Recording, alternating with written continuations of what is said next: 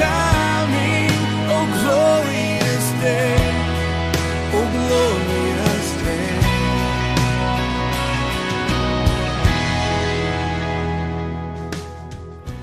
And it is Jesus who makes this a glorious day. We welcome you to this morning's broadcast. We are so glad you could join us. Romans chapter 1, verses 8, 9, and 10 are before us this morning, and they will allow us to see the how and the why of better intercessory prayer for others. And now, with his message for today, I can Pastor only Robert Elliott. unceasingly pray for someone if that someone is consistently on my mind and my heart because I love them as I love myself. And additionally, it seems to me that it really helps me to unceasingly pray for that person who's constantly on my mind and on my heart if, number one, they regularly update their prayer requests for me. May I just say, for those of you, and it may not be many, who write a missionary prayer letter, less is more. The prayer letters that I find easiest to pray over are the ones that say a lot in a few words. They're not verbose. They're concise. Seems to me that if I'm going to consistently pray for someone that's always on my mind and always in my heart, they need to regularly update their current prayer requests. And number two, they need to tell me of how the Lord has answered my past prayers for them. If you ask somebody to pray for you, you be sure you go and tell them how the Lord's answering. Maybe you say, I'm still in the wait mode. Or maybe you say, God answered yes. Or maybe you say, God answered no. Be sure to go back to the person you asked prayer for to let them know regularly what God is doing. If I'm going to unceasingly pray for someone, I need to have an update of their current prayer request. That's number one. Number two, they need to tell me of how the Lord has answered my past prayers for them. Number three, I have to set a predictable, regular time for intercessory prayer. I'm told that broccoli is good for you. I don't like broccoli. I put balsamic vinegar on it. I don't like broccoli. I'll tell you something. I have a set time to shower, but I have no set time to eat broccoli. Do you have a set time to intercede in prayer for others? Because I have a set time to shower each day, I am clean. But because I have no set time to eat broccoli, I do not eat broccoli. You will not intercede in an unceasing way for anybody unless you have an appointment with God, a regular time specified to intercede. And a place to intercede will help as well. Number four, if I'm going to unceasingly pray for people who are always on my mind and always in my heart, I need to keep some kind of a prayer list, complete with the person's requests and God's answers. Doesn't have to be fancy. It can be lined paper. It can be a simple school spiral-bound book you buy in an office supply store. It doesn't have to be a fancy journal of prayer, but it just needs to record and date what the prayer request is, so you will pray for it regularly, and then what God answers when you have an answer. And when you're getting discouraged about interceding in prayer for someone, you be sure you check the answers in your list. One way to do that is to highlight them with colors, that the answers are highlighted in colors, and you can find the answers in a hurry if you're getting weary in interceding in prayer. And so we should go ahead tonight. We should not wait for anything. We should not wait for a certain fleece from God. We should go ahead and show someone that we have a real care and interest in them. And I challenge myself, and I challenge each of you, that by noon tomorrow, you have prayerfully identified one person that you are going to regularly pray for. You're going to know their needs. You're going to keep track of their needs. You're going to pray for their needs. You're going to ask them how God is answering the things that you're praying about. By noon tomorrow, we'll identify a person each. Let's get off the dime. Let's not procrastinate. Let's not wait for the ideal moment. Let's do this. By noon tomorrow, let's identify one person that we're going to prove our interest and care in by interceding for them in prayer. God will change things as we pray. God will change us as we pray. Maybe that someone that you're going to show a real caring interest by praying for regularly is a young person in our youth group of our church. Or maybe it's a shut-in who can't get out to worship services who's a part of our church. Or maybe it's a pressured college student or a pre-college student who this summer is fretting and worrying whether their SAT scores are high enough to get into the college of their choosing. Or maybe it's a learning disabled child that you will take an interest and pray for. Or maybe it's a single mother. Or maybe it's a unemployed breadwinner. Maybe you will take a prayerful interest in a forgotten person of our church, a lonely person, a person that people overlook for whatever reason. Maybe you will take a prayerful interest in a high school student who struggles academically and socially. Maybe you'll take a prayerful interest in a chronically ill person, or a person who labels themselves as chronically a victim of this or that. Maybe you'll take a prayerful interest in someone who serves in the Bahamian military. Or maybe you'll take a prayerful interest in an imprisoned convict that Joe Sweeting could put you in touch with by letter. And so verses 8 to 10 are beautiful because they give two proofs of Paul's caring interest in the Romans. Number one proof, he'd heard of their good testimony for Jesus that was spreading through the known world. And second proof of his care for them is he had been regularly interceding in prayer for them, although he had never met them. And so is there proof that the man in the pulpit really cares for other believers? And is there proof that the people in the pew tonight really genuinely care for other believers? And is our care for other believers visible, measurable? Will it be going forward? Noon tomorrow is an important deadline. The proof of our care in someone else will be interest in their testimony for the Lord Jesus Christ. The proof for our interest in another believer will be sustained, fed, maintained, grown by regular intercessory prayer for them. For who would you say unceasingly prays for you?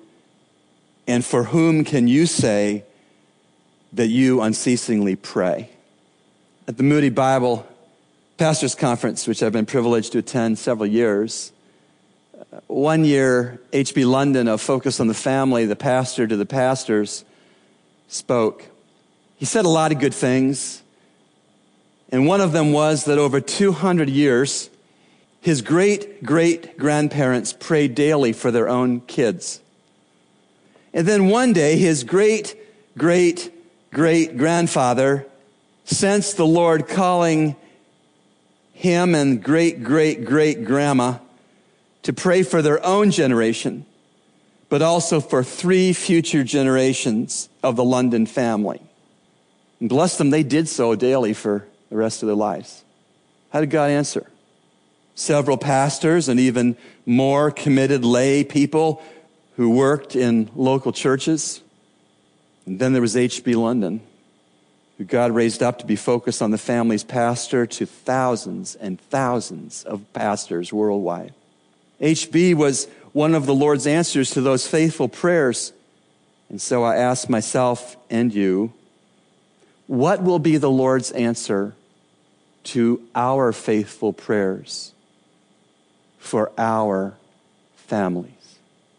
Current generation, future generations. Again, all of the problems currently facing the Bahamas, none are as important as the problem of making regenerates out of degenerates. And only God's grace, wrapped up in his gospel, unleashed by prayer, can solve the problem one Bahamian person at a time. Thanks, Pastor Rob, for your message today. And now it's time for Youth Talk with Pastor Nicholas Rogers. Good morning, this is Pastor Nicholas, and today we want to continue on our series talking about change in our prayer life. As we know, we are now into 3 weeks into January, and most of us have made resolutions, and most of us have probably already quit. But as we think of a resolution, as we can think of our spiritual life, and we think about a change in our life, there are many things that we need to do. And we shouldn't just make a resolution to read the Bible more, to pray more, but this should be a life-changing aspect of each of our lives. I want to read a couple of quotes to you, and I want you to think about it, and I want you to ponder where in the Bible these quotes are taken from. The first one is, cleanliness is next to godliness. The second one is, the only thing we have to fear is fear itself. The third one is, money is the root of all evil. And the fourth is, God helps those who help themselves. Like I said, I want you to tell me where these quotes are found in the Bible. The reality is that if you're trying to find these in the Bible, these are not found in the Bible. But these are statements and quotes that people like to use and try to say that they are in the Bible. So which brings us to the point that we need to know the Word of God. We need to know the truth. We need to know the Bible. We need to know what we believe. And as you can listen to this as a young person, as you consider some might be getting ready to go to college and different things, you need to know the truth about the Word of God. You need to know the Bible, and you need to know what you believe. Like I said, the Bible is our manual to life. The Bible is where we go for answers.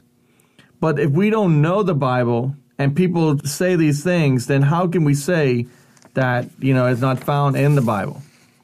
So today we want to talk about, as we continue talking about prayer. And when we continue to talk about prayer, we start off talking about how prayer changes things. People pray because they go to God and they ask God and they proclaim His name and they want to ask God for prayer requests and different things. And I want to ask you about, when's the last time you prayed out loud? And I'm not talking about praying out loud in a church setting, but I'm talking about praying out loud in your home, where it's just you and God. You see, I started off talking about the Bible because one of the ways that we can talk to God is through through His Word and praying His Word. And I think this is something that as we as Christians don't even think about sometimes. We don't think about how we can just pray the Word of God, how we recite God's Word to Him. Because the reality is that, as we looked at 2 weeks ago, we talked about how prayer is all about God. Prayer has nothing to do with us. Prayer is everything to do with God. And we recognize who God is, and everything points to God, and everything starts with God, and everything ends with God, because that's what prayer is. But we've made prayer about just going to God with our wants and our needs, and just saying, God, this is what I want. This is what I need. I want you to heal this person. I need this thing. I want that thing. But that's not what prayer is. So I want you to think about, how can we better talk to God? How can we pray using Scripture? You see, Scripture is filled with examples of other people praying. This is helpful because listening to other people pray is often a pretty good way to learn how to pray. In fact, as we look at Scripture, we see that even His disciples asked Him, how do we pray? How can we pray? As they saw John teaching his disciples how to pray, they were looking at Jesus saying, how can we pray? And that's one thing I think as a young person, as I consider my life when I was a young person, I consider prayer was something that to me was just hard. I thought of prayer as something I had to have special words. I had to sound like I was very smart, and I knew so much. But prayer has nothing to do with that. But as I listened to people praying, that's how I learned to pray. And I saw how some people are passionate about prayer. And you can tell people who are passionate about prayer, who have a great prayer life, because prayer is so easy to them. And then you find people who it's very hard, and they're struggling because they don't pray that often. You see, many times when people pray in the Bible, they pray by quoting Scripture. And I think that's something that we need to get back to. We need to do more of. Maybe that seems weird to talk to God about Scripture that He already knows. But I want to ask you a question. Have you ever said to your parents, hey, Dad, remember when you said this? Or have you ever told a friend, I was thinking about the story you told me the other day? You see, we do all these conversations, but why do we think that praying the Scriptures is going to be something that God would not want us to do? You see, talking to God by using God's own word is kind of like that. When we pray to God using Scripture, we are letting Him know that we remember what He has said and promised.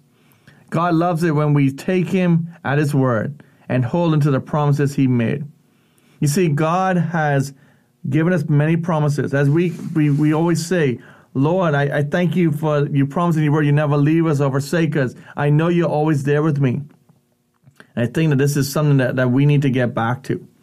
Here are 3 quick reasons why it's important to pray Scripture. Praying God's Word helps you understand Him. You see, the better you understand the God you're speaking to, the easier it is to talk with Him. Secondly, praying God's Word reminds you of His promises. God doesn't need to be reminded of what He promised, but we often do. And third, God's Word helps you resist temptation. You see, speaking God's Word helps us the reminder to know exactly, as we consider even Jesus Himself as He was tempted, we see how He even recited the Scripture, even though it was His own Father's Word. And I think that as we consider talking about praying through Scripture, we need to understand exactly what Scripture is. God's Word. Scripture is the truth. Scripture is everything that as a Christian we hold on to because it tells us the truth. So why not talk to God about the Word? As we need these reminders of His promises, we need the reminders of what He has done for us. What I want to do now as we close this session, as we prepare to talk about the next session, we want to just go through a passage of Scripture, and we want to go through how we can pray through God's Word. How do we understand, and how do we do this? One suggestion is you could go to the Psalms and you can just, pray out loud, and you can talk the Psalms. But I want to go through a passage of Scripture and see how prayer, it brings us back to the whole thing of what we're talking about, and it goes back to God. And when we recite prayer, we know that we are talking to God, we're saying His Word because God's Word is true. So as I close this time, I want to just remind you to tune into us next week as we just go through a passage of Scripture in Romans chapter 11, and we just go through the Scripture and see how we can pray through Scripture. This is Pastor Nicholas, and there's been an edition of Utah. It's time for answers to your questions. We urge you to take a moment and get a pen and paper and take down the references used so that you can do your own study later on. We here at Echoes of Calvary are always excited to receive your letters of support and your questions, which we seek to answer right away and also here on the show. You can send us your letters at eocradio@gmail.com. That's eocradio@gmail.com. Today, Pastor Elliot draws from Carl Laney's excellent book, Answers to Tough Questions. This book was published back in 1997. And once again, here is Pastor Robert Elliott.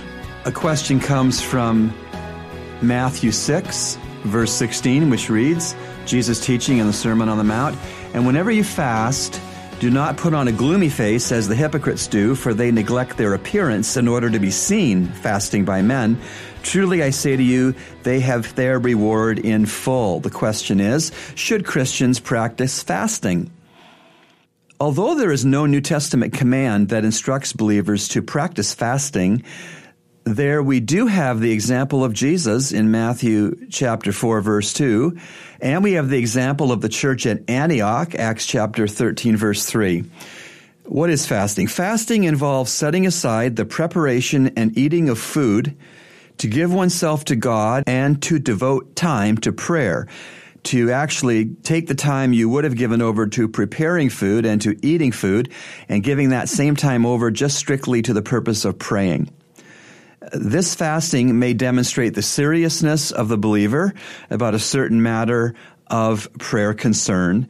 Fasting is an expression of dependence upon God rather than upon daily nourishment. When fasting, a believer should avoid calling attention to the practice and should spend additional time with the Lord in prayer, meditation, worship, and Bible reading.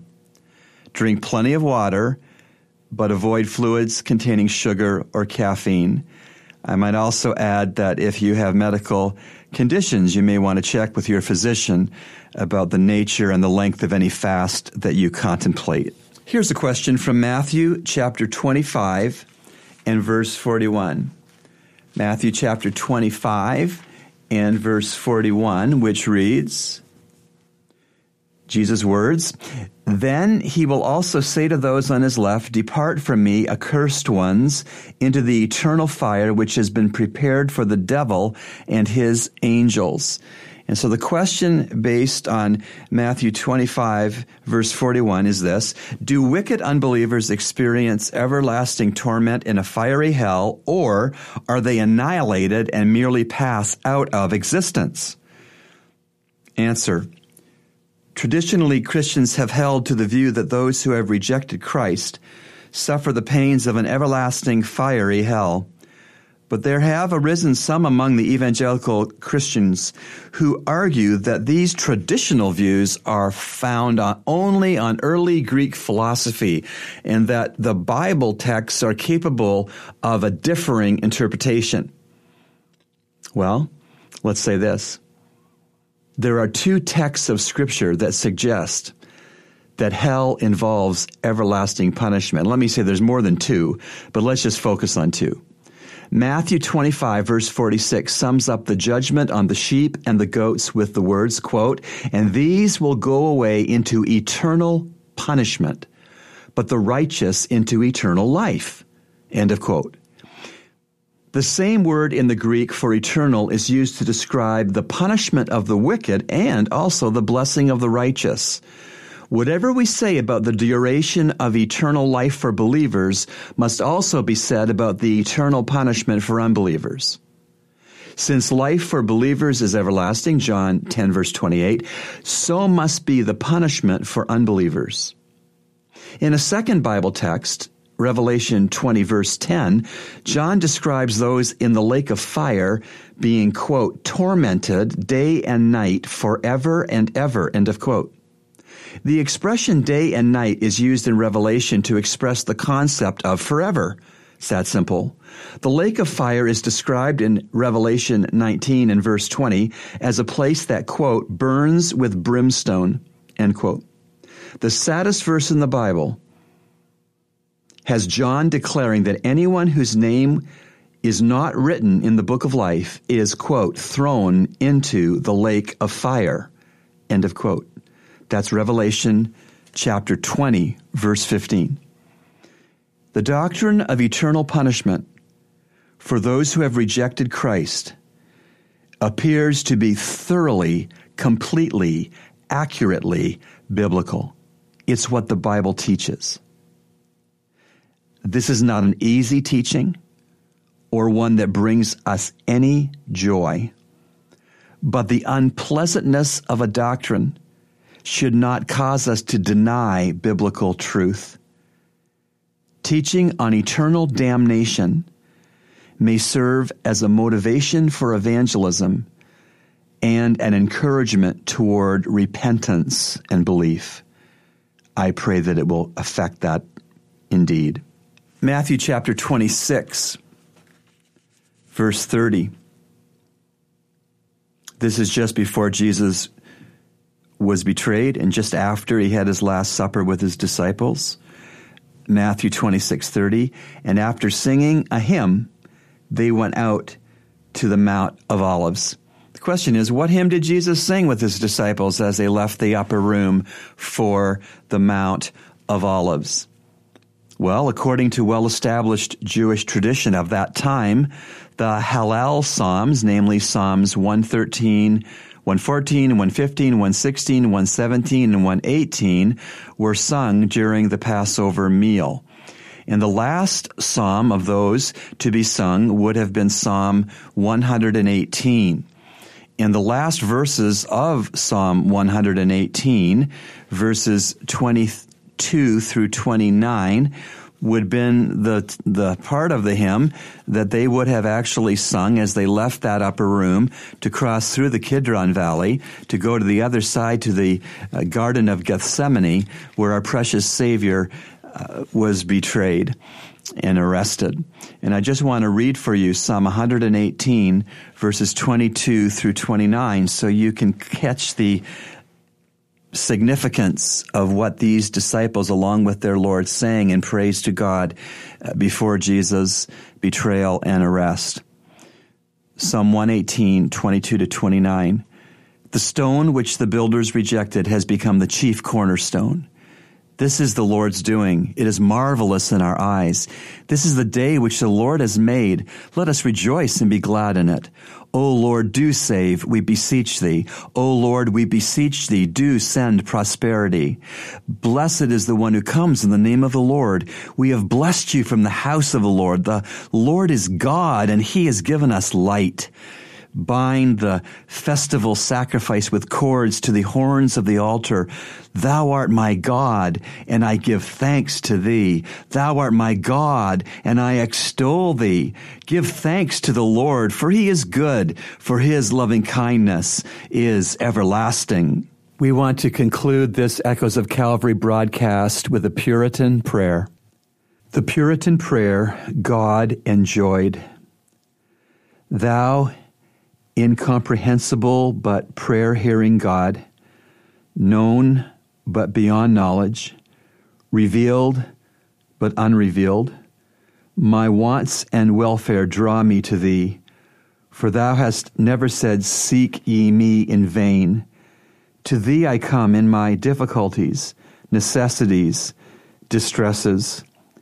Possess me with thyself, with a spirit of grace and supplication, with a prayerful attitude of mind, with access into warmth of fellowship, so that in the ordinary concerns of life, my thoughts and desires may rise to thee, and in habitual devotion, I may find a resource that will soothe my sorrows, sanctify my successes, and qualify me in all ways for dealings with my fellow men.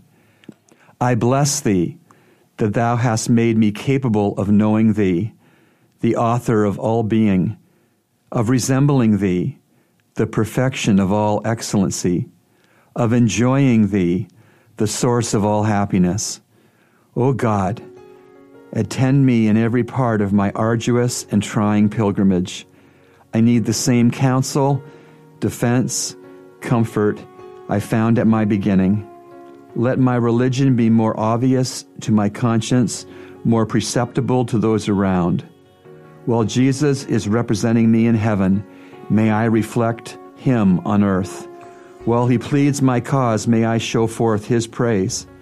Continue the gentleness of thy goodness toward me, and whether I wake or sleep, let thy presence go with me, thy blessing attend me. Thou hast led me on, and I have found thy promises true. I have been sorrowful, but thou hast been my help. Fearful, but thou hast delivered me. Despairing, but thou hast lifted me up.